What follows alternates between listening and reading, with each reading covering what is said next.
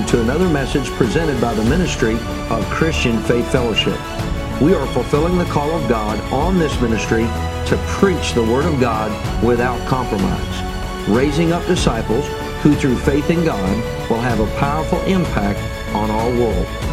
May you be blessed through the message that we have to share with you today. May God's very best be yours.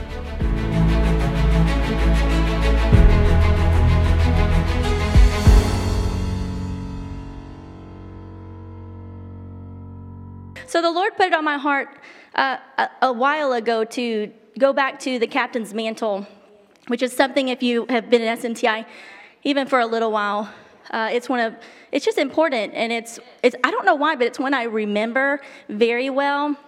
And so the Lord brought it. So this is really Pastor Barclay's outline and notes, but I just added a few things at the end to encourage our church. That's it. And not just our church, but everybody, every church, every local church. That's what this is about today. So let's just pray. Father, I thank you that our hearts are established in righteousness. I thank you that this word right now is going to be profitable, that it's going to bring reproof, correction, instruction in righteousness. In the name of Jesus, amen. All right, let's open up to 1 Samuel 22. 1 Samuel 22. Okay, when you're there, say amen. All right, got a couple. All right, I'll just go ahead and start. We're only going to read verses 1 and 2 right now, so just catch up if you get there. 22, David therefore departed from there and escaped to the cave of Adullam. So when his brothers and all his father's house heard it, they went down there to him. Verse 2, and everyone who was in distress, everyone who was in debt, and everyone who was discontented gathered to him. So he became a captain over them, and there was about 400 men with him. So the first two verses, obviously, we see that a lot happened in that cave because it's only 2 verses, okay? You've got David escaping for his life from Saul. This is him leaving, right? And so he's just trying to get away to live, right? So he goes and finds a cave. And, you know, I love caves. I think they're beautiful. I love rocks, geology. I visit a lot of caves. And I'm always looking around like, so this is what it would be like to live in a cave. It's not very pretty. It stinks. I mean, it's not bad, but it doesn't have air conditioning. You think all of them do, but there are hot caves. Did you know that? I didn't know that till a couple of summers ago. So it's not a pretty thing. He's literally just hiding, basically. So many times we find that our leaders, and when I say leaders today, I'm particularly talking about leaders, not just pastors, not just elders, not just children's church ushers. See, in kids' class, we talked about leadership a couple of months ago, and they learned that leaders are every single one of us. Because even in my household, I've got all 3 boys. They're leaders in some way. They're leaders to someone, and they're even leaders to people older than them, around in our family or friends, etc., right? So when I say leadership, I'm talking about you, but I'm also talking about those above you. The authority is above you, right? So a lot happened in that cave, and there's some mysteries that happened in that cave about leadership. So many times leaders, they're the ones that God's using the most, but you don't realize they're also going through a really pressing time or warfare themselves, right? Sometimes we don't see that, right? Because a good leader is not going to be whiny and about it. They're just going to go and spend time with the Lord, right? And God always shows up for any leader that they're being yielded to the Lord's work, right? So he wasn't even looking for an opportunity to be a leader at this point. He was just hiding. He's down. He doesn't even feel like one. And I don't know about Pastor, but I never feel like a leader. I'm always like, can I just follow you? Can you come up with a good idea? I don't want to make a decision. But you know what? Whether we like it or not, we are all leaders. And somebody's always looking at us. Somebody's always following us, whether we know it or not. That's why it's important for us to always make the right decisions and keep going and don't quit, right? So nobody's with him. He's all alone. But then him hiding, his family finds him. The brethren and his family, all his father's house found him, it says. And there's about 400 of them. Now, it's a lot. That's right. Yeah, you're right. Never thought about it like that. Just a family reunion is a lot, but that's a lot. And the worst part is, it didn't say there were these joyful, sweet, kind, rich, available, excited. No. Did you hear the 3 words I gave you? All of them were in distress, in debt, and discontent. They came to him. They gathered around him. How would you like that? Oh my. Yeah. So these 400, the people who are distressed that gathered around him, they're the ones that aren't going to be a very good help. Do you know why? They're so concerned about themselves. If you hear the word distressed, it says stressed. And if you've ever seen anybody stressed or been stressed, you're not a lot of help. Because literally you're just focusing on your circumstance or your situation, right? And then it says all the people who were in debt gathered to him. And I looked up this debt word in the Greek, and I saw the word also, along with no money, right, or little money, it was also deceived, which I thought was interesting because I didn't know that. So people who are in debt, they're the pressured people. They don't have a lot to give, right? And that's financially or even themselves, because when people are in debt, they just feel like, I can't really do anything. I just don't have enough, So they're always looking at what they don't have is what I should say, okay? But they're deceived because obviously we know we're rich, right? We always have something to give. When you come up to this tithes and offerings, there's always something you can give, right? You can bring $1. Nobody knows if you do. You could roll it up. They might think it's 100 or 20. You don't need to worry about any of these people. They don't even care. But you know what? You always have something to give. Bring a quarter, bring a penny. Don't bring a lot, because it really gets heavy in that bank thing. And then the bank people look at you weird. I don't want Miss Kathy to have to deal with that. But bring what you can. Just bring what you can. Anyways, discontent. There's also those who are discontent. That's the most difficult crowd. Ask me how I know. Now, I would love to say right here it's because I live with people that are discontent. But if I was being honest, usually it's the woman who's discontent. We have to constantly tell ourselves, stop it. You are content. You are fine. You don't need a new pair of shoes. You have 50 in there. Go pick one. You don't need, this. You don't need that. It is hard. It is so hard. And that includes men. But we've got to remind ourselves constantly we can be content. But these people, they were discontent. So you know what discontent people do? They complain. So he is just surrounded by these people who have, and also discontent people, they're complaining so much, they don't want to do what you want them to do. If you have a vision, they're not going with it because they have something to say about it that's complaining, why they don't agree with it, right? That's discontent, and we don't want to be any of those people, but these are the people surrounded with, okay? That is what I say is unprofitable. They were oppressed. I would call that oppression. And the world, sadly, would call them losers, okay? Well, we're church people, and we don't call people losers. We don't do that. But the world would call them losers, right? Unless you're playing a board game and you win. That's up to you. I don't know. I'm not sure if that's wrong or not, but I'm not going to tell who does that. Okay. Okay. We're moving on. No sheer. Oh, I think they figured it out. Okay, go over to 2 Samuel 23. Just go over a little to 2 Samuel chapter 23. And scroll down to verse 8. Scroll with your eyes. I'll give you a second. 2 Samuel 23:8. These same men that we just talked about, the same men that were discontent, grumpy, complaining, in debt, unprofitable, these are the ones who turned out to be some pretty awesome warriors for David and in the kingdom of God. How did they do that? How did these 400 men in a cave with a person who is not seeking to be a leader over them, who really could have used all these men to take revenge on Saul? He could have done that. He could have chose to do that. He didn't. How did this happen? Let's read verse 8. It says, these are the names of the mighty men whom David had. And then it names them. And it says there was mighty men. It didn't say just, these are those men that started with him. These are the men that gathered to him. These are the men that changed. It said mighty. And I think that's important. That word's in there, right? Mighty men. These are the same men we just read about. They actually turned out to be valiant, right? Do you know that that means brave, bold, come on, courage, determined men? Does it sound like the same men we started with? No, it doesn't. And they turned into that, so it's possible. So what happened in that cave? What in the world happened? Whatever happened in that cave can happen in our local churches. In every church. It starts here. So we got to figure out those secrets, right?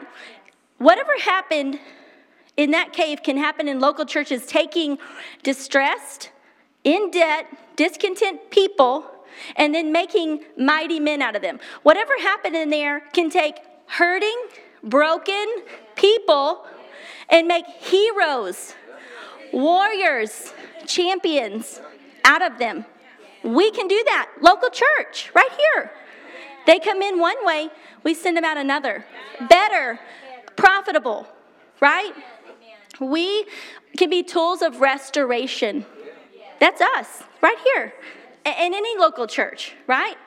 Well, that's pretty awesome to me. They weren't aware of their true identity. I don't think any of them. David or those 400 men in the beginning.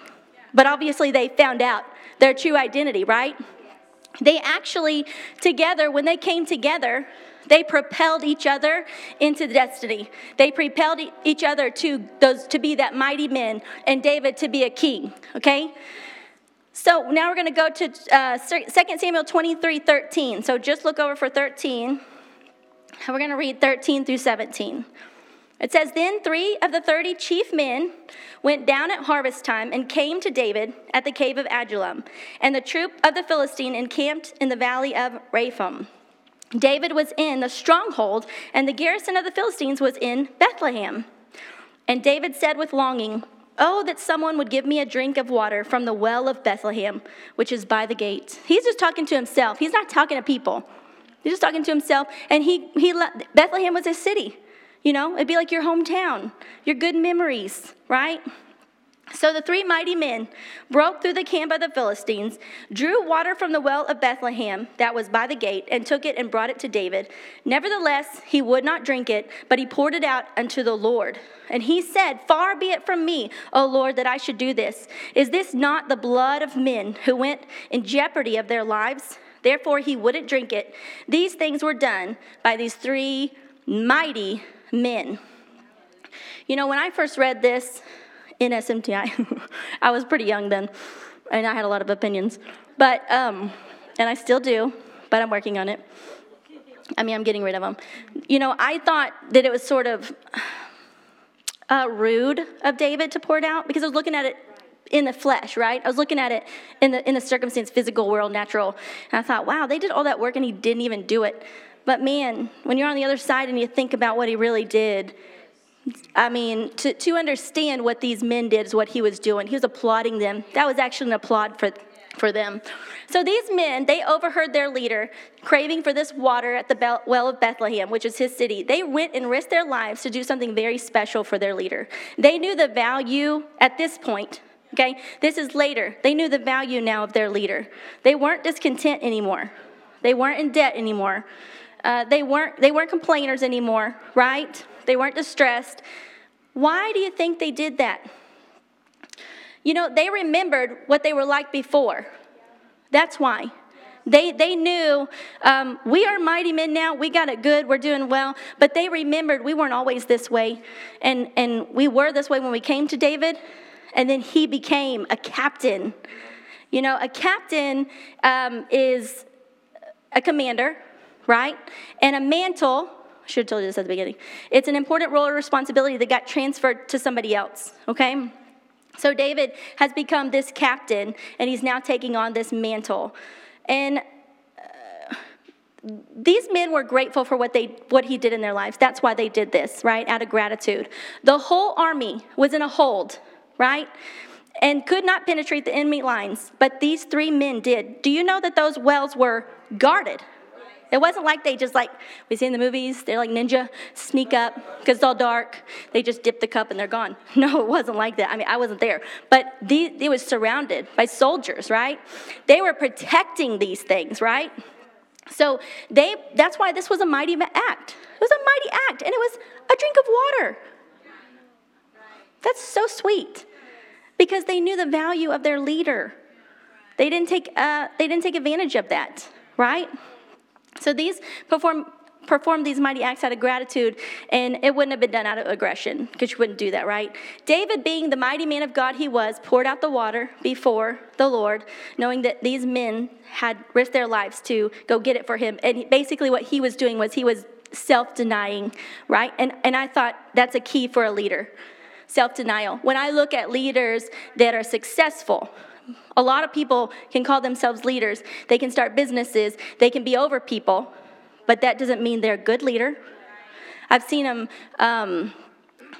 fail. I've seen them be sneaky and lie, cheat. But you know what? This self-denial in a leader is a key. Because the reason they're doing it is not for promotion for themselves, right? It's for the betterment of the group, the mankind, the army, whatever, you're the local church, right? That's why we do what we do. It's not to make us look better. I definitely don't do children's church to make myself look better. And any of you in children's church said, amen. But we love those kids. It is a blessing. It's a blessing to be in there. So what happened in that cave, okay? So if we were to look at that verse 2 again, kind of break it up, it says if we can figure out what happened in that cave, then we can do the same thing in our local churches, right? We can turn these troubled, pressured people into mighty people of valor, which is what the end result is, right? Those are disciples, because that's what Jesus was. Mighty, valiant. He was not pressured. He was bold, right? If we were to look at verse 2 again, it says these men, here's the secret. You can look at verse, if you want to go back there, we can go back there. Where did I say? 1 Samuel 22. Go back to verse 2. You got to go back. We're going to find the secret in there. Everyone who is in distress, that's not the secret. Everyone who is in debt, everyone who is discontented, they did something. They did an action. Because faith acts. They gathered to him. And it doesn't stop there. This is the other part of the secret. They gathered to him, and then it says, so he became a captain over them. You see, there was two parts to this, two sides to this local church thing. You've got to gather to your leader. If you're in the church, you got to gather your pastor. That doesn't mean go to his house. Don't gather here. This is where we gather. Gather here. If you're in a department, gather there. Gather to the leader of your department. Don't make your leader come to you. I'm sorry if that offends you, but if I have to come to you, and I'm not speaking about my people, they're really good. I'm just preaching from whatever the Holy Spirit's giving me. If your leader has to give you everything and remind you everything and ask you everything, that's a lot. They're already doing more than you think. They're scheduling, they're rescheduling, because unfortunately schedules change. They're trying to set up, they're trying to be prepared, they're trying to keep things organized, clean. Does that make sense? Gather to your people, gather to your leader, gather to your pastor. Don't make your pastor come ask you why you weren't at church 5 times in a row. Just send him a little note. Send somebody else a note. Go tell pastor. You know, some of you are so good. You're like, I'm not going to be at prayer tonight. Can you let pastor know? And I love that. I don't think that's being, I don't know what the word is, but it's not being goody two-shoes. It's awesome. If we expect you here and we don't see you, it's nice to know, okay, we don't need to leave the door, whatever. We can send somebody to not watch the door the whole time. It's little things like that, right? Okay, I don't know why I went off on that, but gather, okay? The other side is if you're a leader, right, you've got to be a captain. You've got to be a commander. So on the opposite side, people need to know what to do. We can't assume anything. We can't assume they know because we do things a certain way. We can assume they know to do it that way. We can assume they remembered that we changed something, right? We can assume that we told them one time and they're going to remember it because nobody does that, right? except for maybe people who write it down on their calendar. But then they got to look at the calendar. So there's two parts. There's two sides to this. And if you're not hooked up in this church, you need to get hooked up because there's fun in it. There is fellowship in it. There is relationships that are special in it. And it helps you to grow those relationships, right? So we gather, and the captains captain. They command, okay? All right, so if you don't gather to a leader, there's no one to lead. If you don't gather to our pastor, he can't lead you. If you don't gather to your department head, they can't lead you, okay? And vice versa, right? And then the David-like ones, they must become the captain, okay? Until those two things happen, you can't duplicate what happened in this cave, right? The divine, spiritual headship that happened here, right? The relationships even. You also, as men, just like these men, they came out of their own free will. We have free will. We get to choose what to do. These men choose to come and gather to the leader, and then he can develop in them. He can help them develop, especially where they're not developed, and vice versa. Did you know that you can help your captain develop in certain things? I have kids teachers. I'm a department head, which, I just schedule, really. I don't go boss people around or anything. I just make sure somebody's there, just make sure somebody's there the whole time. But there's people that when we get together, they help me to be a better captain because they know things that I don't know. And I know things that they don't know. So it works when we gather, when we don't nitpick, when we don't say, well, if I was the captain, well, guess what? If you want to be the captain, come be the captain. I don't really care. You're going to be scheduling, so that's fine.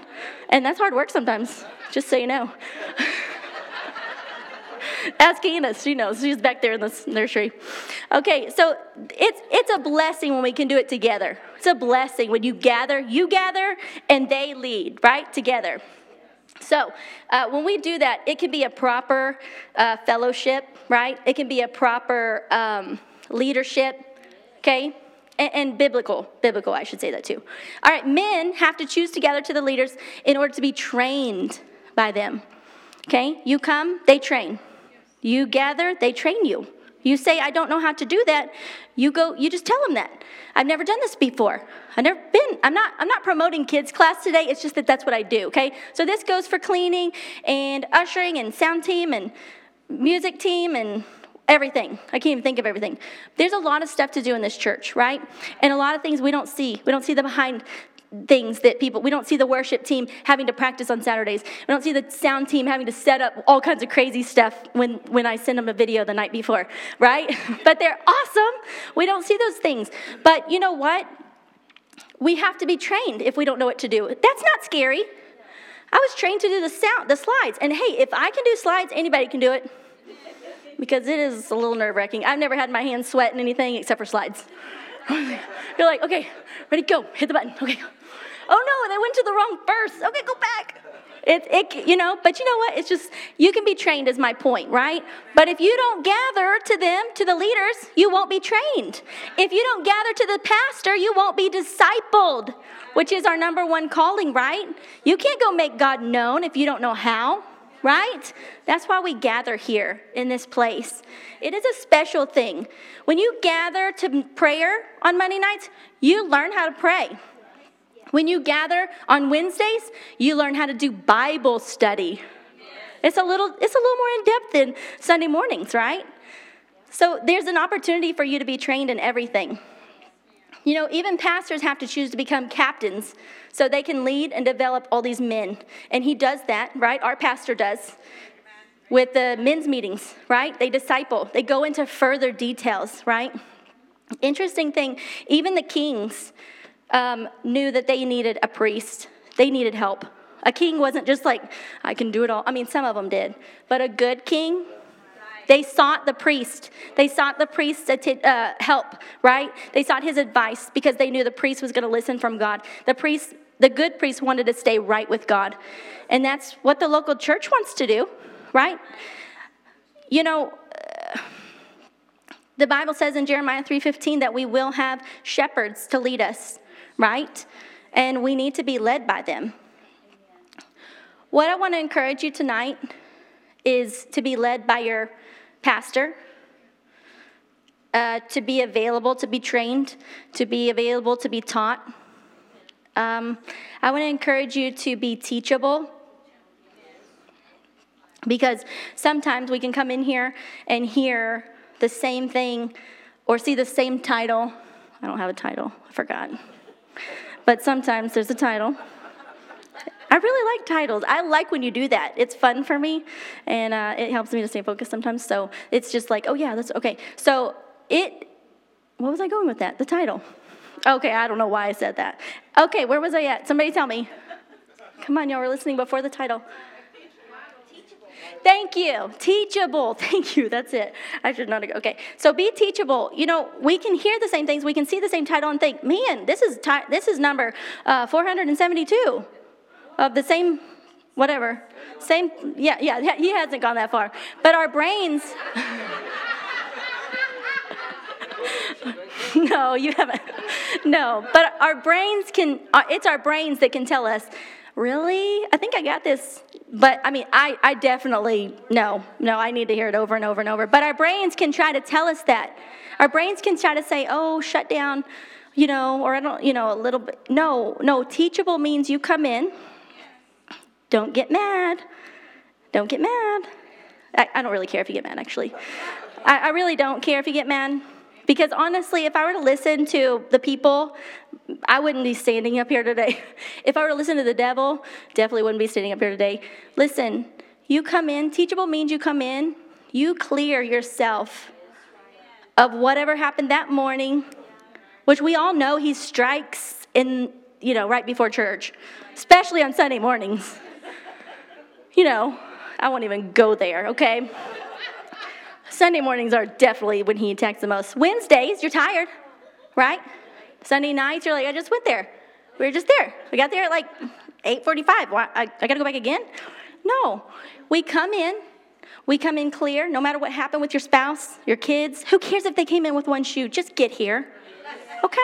There's nothing here. This clean. We clean it. They'll be fine. They'll be fine. My kids don't even wear shoes half the time, so it's fine. Neither does my husband. So,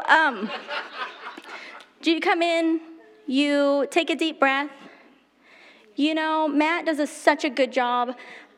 I hope that you go and say thank you to him sometimes. I mean, obviously it'd be weird if we did every service, all of us, because then he'll know that you just did it because I told you. But I hope you go and tell him thank you, because it takes a lot of work to bring people who are coming in distressed. I know, I don't like it either. Discontent. And even indebted, deceived sometimes. It takes a lot of work to gather you up, cheer you on, to say, here we go, we're about to worship God. Put everything outside, lay everything at your chair, get up here. You leave that at your chair, you get up here, and let's just worship. Let's bring a gift to God right now. In kids' class, we do a visual where we bring a gift that's smashed, kind of torn, and it just doesn't look pretty.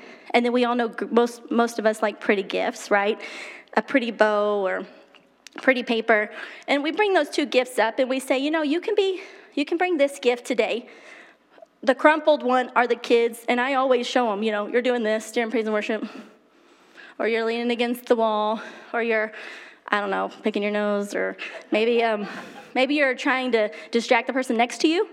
Maybe you're talking to the person next to you. I know I didn't want to say it, but it's here. Maybe you're on your phone. That is not a pretty gift. Now, there are circumstances that are emergencies.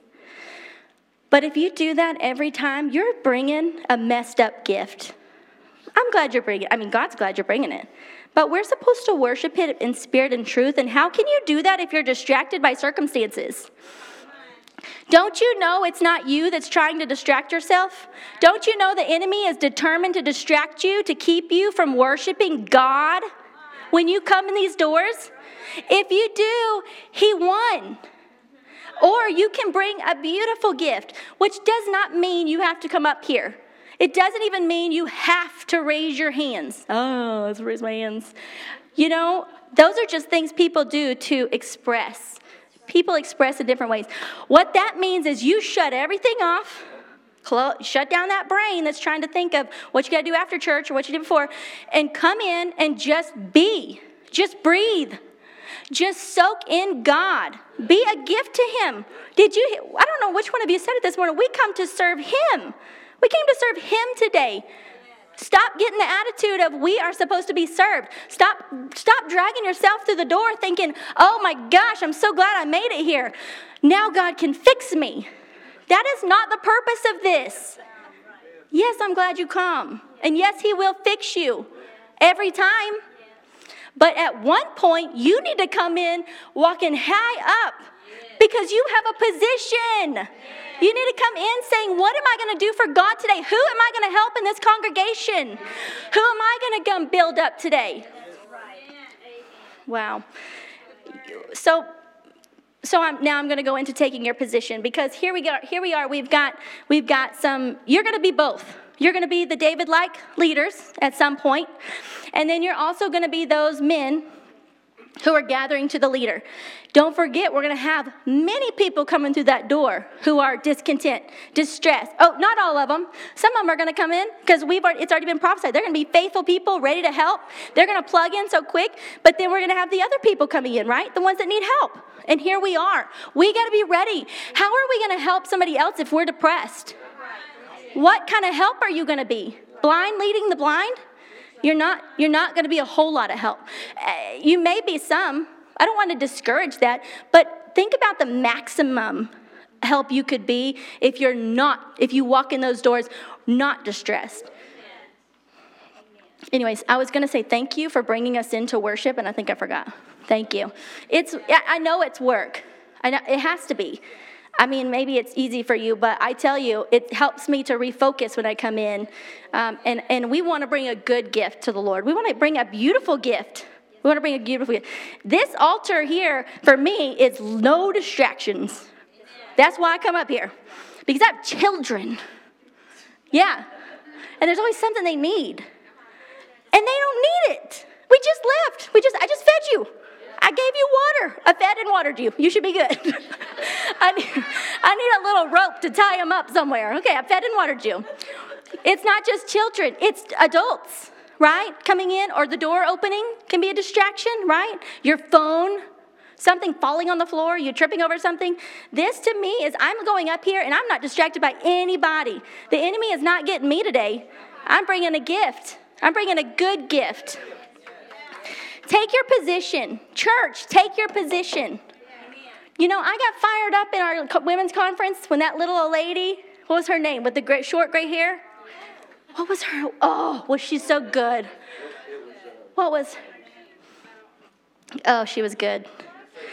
Oh, she's from the South. She had a real deep Southern accent. You know who I'm talking about. Kathy Pittman. Okay.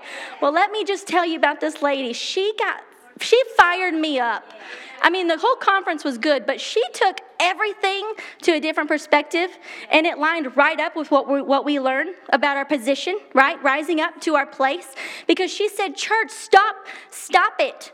Stop making everybody else pull you up. You are the ones pulling people up.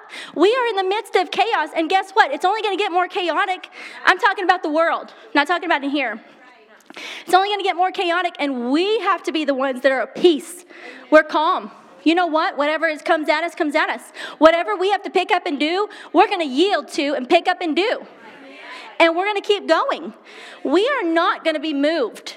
No. Take your position. Did you know God has given you everything you need? Your job cannot give you everything you need. They can supply you with some money. And yes, money makes things easier. We need money for the kingdom. But it can't give you everything you need. And Jesus did. He already did. You already have it. It's in your pocket. Use it. You know? Let's go to Hebrews 3:13 real quick. Hebrews 3:13. Go to some New Testament.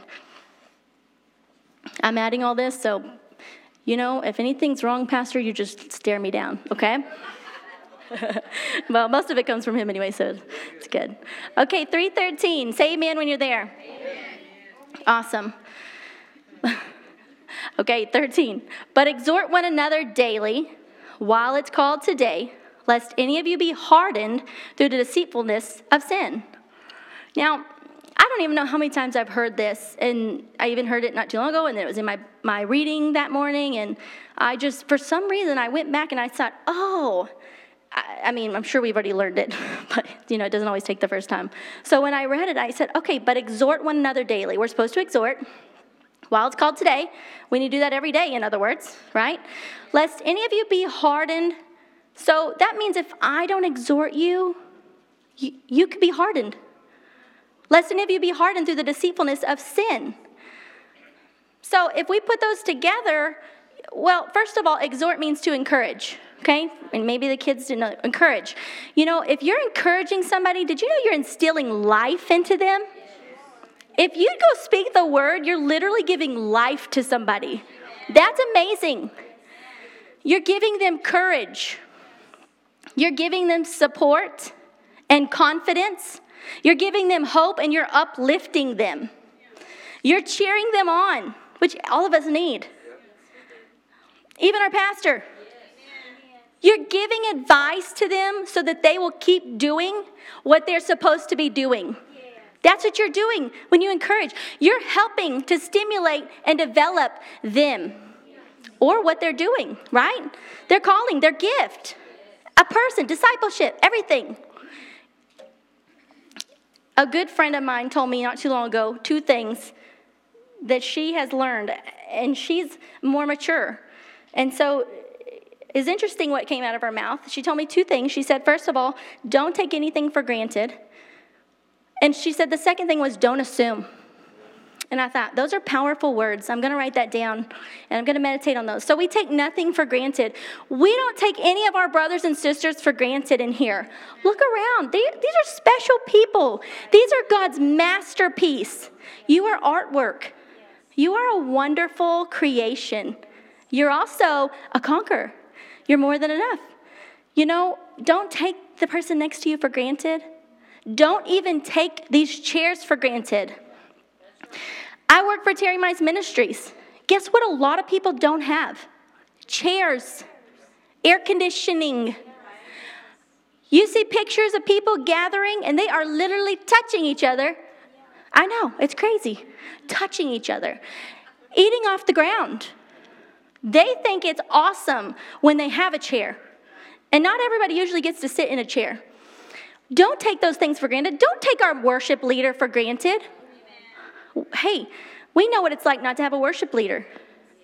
Don't take that for granted. Don't take our sound guys for granted or the camera people. Don't take our pastor or his wife, amazing encourager, for granted. Utilize them. If you're not utilizing and gathering, you're taking them for granted, these people that I just mentioned. Your kids' class teachers. Now, we have awesome kids, and we probably wouldn't notice if they were in here all the time. But still, they are training your kids with words, and they're bringing it to a level that they can understand. They're doing that for your kids. They're actually sacrificing their time in here, under the word, the anointing, to be in there. And they do get blessed. Don't get me wrong. But don't take that for granted. Don't take this word for granted. I love that you said this morning, the word will never pass away, because I always think about that. I think the word, it won't pass away. We know that. However, don't think that Bibles can't be gotten rid of in our country. Do not think that. If we let that happen, did you know it can? Did you know there's countries that can't have Bibles? They have to hide them. They sew words in their clothing just to memorize a verse. What I mean by this is, I don't mean appreciate it. I mean utilize it. Read it. Do it. Memorize it, adults, not just your kids. If you got to use a song, then you sing it out. Okay? It's okay. Don't take it for granted. And the other thing was assume nothing. And I thought, that's so good. Because if the battle is in the mind, which we know it is, then that assuming is just like the devil's playground, right? Going in there and just throwing stuff out. Because if he can get you to assume things, that's when he makes you feel secluded. I'm all alone. Nobody understands. It's never going to work out for me. I'm not good enough to serve in that position. That's not true. Don't assume anything. Oh, don't assume anything about other people. Don't assume that you know what their life is like when they're home. Don't assume everything is beautiful in their life. Because if you do, you live on Facebook probably. If you do. Because it can be deceiving, right? You could be deceived and think, wow, they have like the best pictures. Or how do they even get that food to look that way, right? Is that even real? Come on, people. No, life may be that way, and it may look that way in the picture, but you know that life is not like that all the time. Life has beautiful moments. Life has messy moments, okay? Don't assume anything. Don't assume that somebody who comes in peppy and with a smile doesn't mean she doesn't need a hug, or he doesn't need a word of encouragement, because look at him. He's dressed so good, and he's big and bulky, or whatever.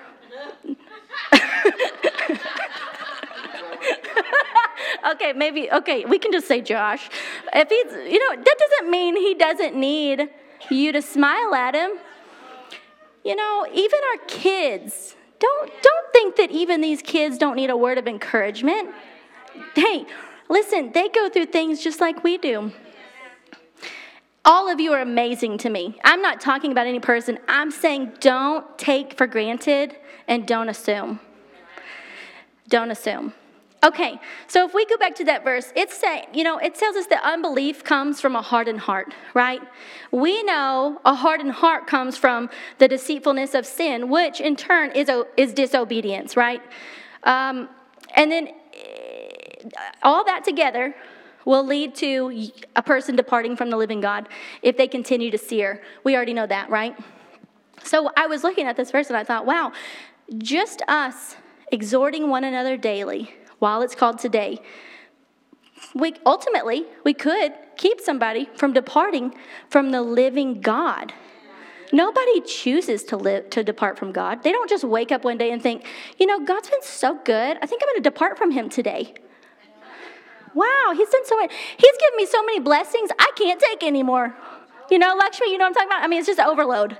I mean, too many beautiful moments. I'm gonna leave today. No, it's a subtle thing. It happens because, something got in, or an offense came. But don't you know our words of encouragement can redirect that? Can redirect from that offense or that assumption, because we can tell you to not assume, but still probably sometimes we're going to assume. But that word of encouragement can just redirect that assumption, or maybe somebody doesn't feel like they should be doing what they're doing that day. And it's just a feeling or an emotion, or maybe it was something it was a look, from somebody like, yeah, I think I was doing it way wrong because Chef, he was staring at me. Yeah. And also he snorted a little, so I think I messed up today. I'm never going to do slides again, never. I'm saying, I know it's hilarious, but it really can happen. That's how stinking the devil is. He can take those things, and we actually take that up. No, don't take it up. But my point is, you can distract a person from taking that up. Smiling, telling them that you're grateful for them to be here, telling them how much God loves them, right? You can possibly keep somebody from leaving God, because nobody chooses to leave goodness. Nobody chooses to leave love. I mean, come on. These are all great things. So we're all leaders, right? And leaders, all a leader does is a leader takes information that they learned and they disperse it, right? That's what a leader does. I take information that I learn and I disperse it. You, in your job, take information and you disperse it. As a parent, you do the same thing, right? That's why we're all leaders. Even the kids, they learn things, they disperse it. They're literally leading others to do the same. That's all a leader is. We're going to watch a small video by Nancy Dufresne that a very sweet friend sent me, and I really enjoyed it. And I wanted to write it down, but honestly, I don't have the vocabulary that she has, and so I can't say it the way she does. She takes something and she just runs with it, and so I was wondering if we could watch that video. Okay. The word calls Satan the accuser of the brethren. When the word shows that name for him, gives that name, and calls out him linked with that name, the word is revealing something to us. It's revealing one of the enemy's main strategies against us is accusations. As the accuser of the brethren. And it's important that we recognize the accuser at work. That we recognize when that is the strategy he's endeavoring to work against us. Because he's doing that, it's strategic. So one of the greatest hindrances to our prayer life is this thing of condemnation. Condemnation comes from the accuser of the brethren. Yes. That he takes you and accuses you with you. Yeah. That's right. He doesn't want that done to him. Yeah. Amen. Because he can't pass that one. But he tries to hold us mindful of the old man. Tries to hold us in the natural arena by pointing to the natural faults, failures, weaknesses. And he endeavors to hold us in that mindset. Always looking at who we are in the flesh, weaknesses of the flesh, faults of the flesh. Why? Because then you never step into the flow that is of the Spirit, because people get so absorbed or mindful with what they're not in the flesh. But the old man has passed away. Old man was crucified with Christ. Yes, we still have flesh. I'm not acting like that. But the accuser of the brethren is flipping your vision and your view to focus on the natural side and accuse you with it. And he will not accuse you with something that doesn't pertain to you.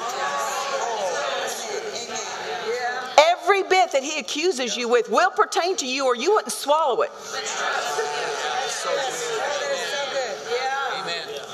And that's the skill of the accuser.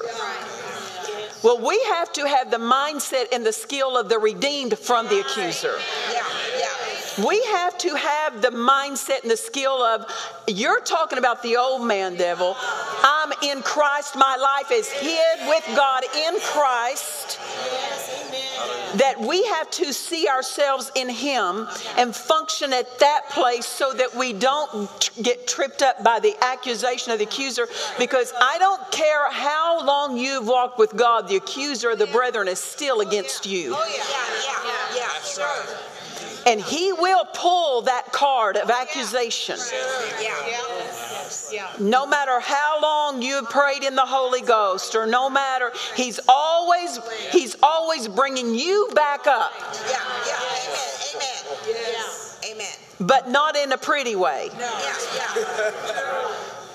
In a fault-finding way, in a condemning way, in an accusational way. Holding before you all your weaknesses, reminding you, and he will bombard the mind, reminding you of all of your faults, failures, weaknesses. When he does that, we have to become skillful at flipping that mirror. We have a different mirror we look in, but we flip it on him and say, no one has failed God like you have failed God. No one has been in the presence of God as you were and did not value it.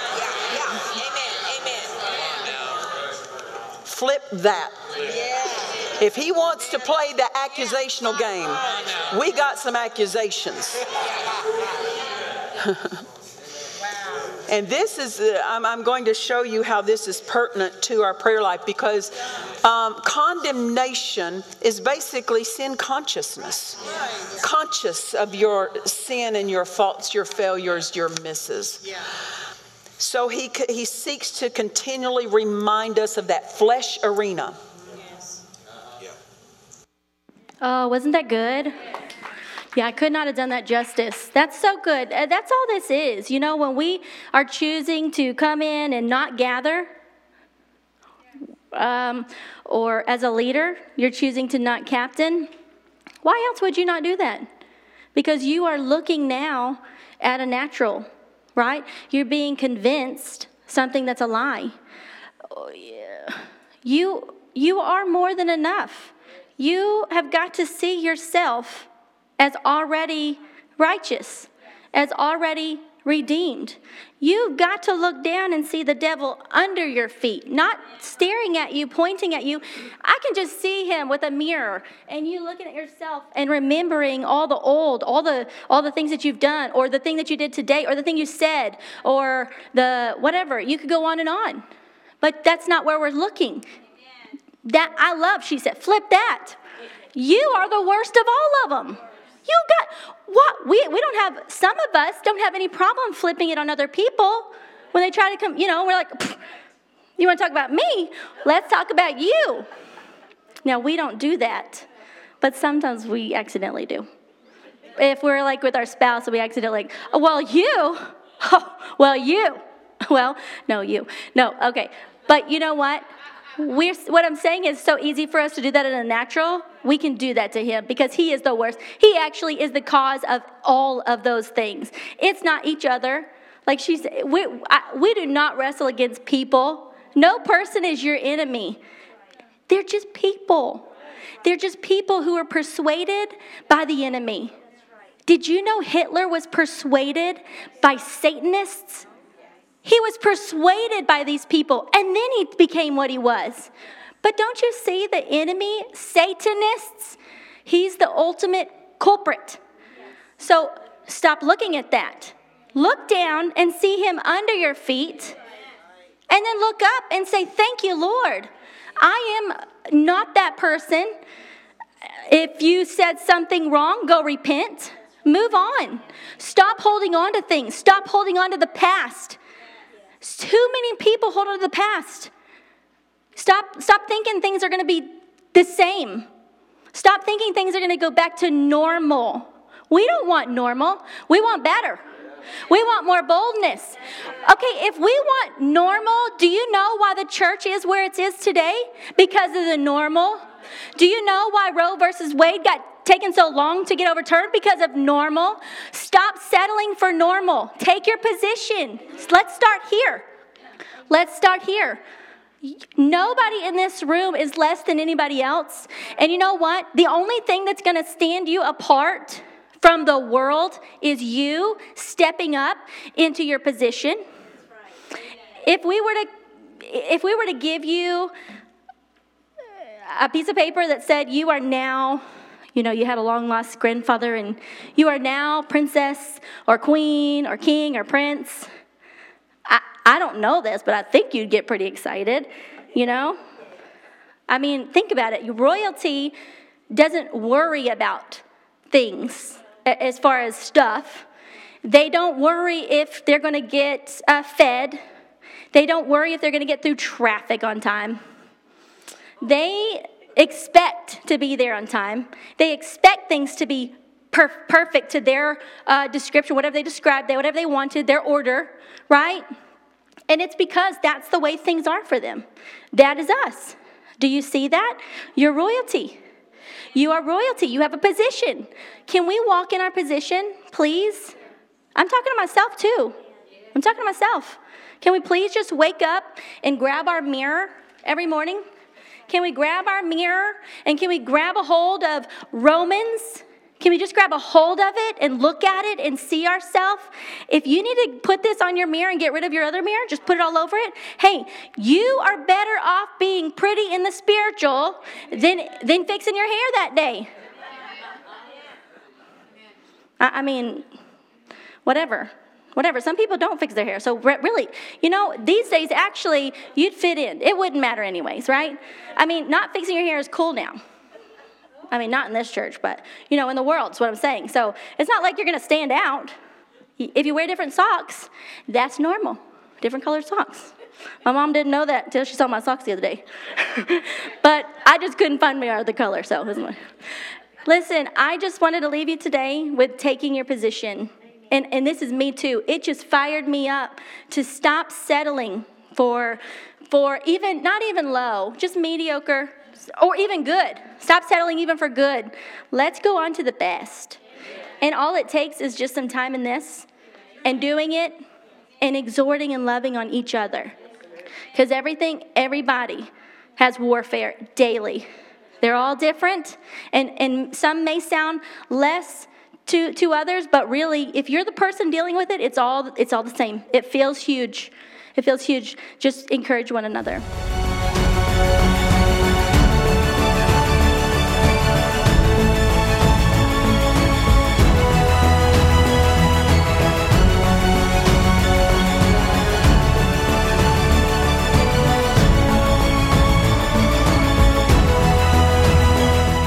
We pray you were blessed by the message we were able to share with you today. For more spiritual resources that can help you in your walk with God, or to find out more about our ministry, just go to our website at cffchurch.com. You will find additional teachings by video, audio, and printed resources that will be a blessing to you. May God's very best be yours.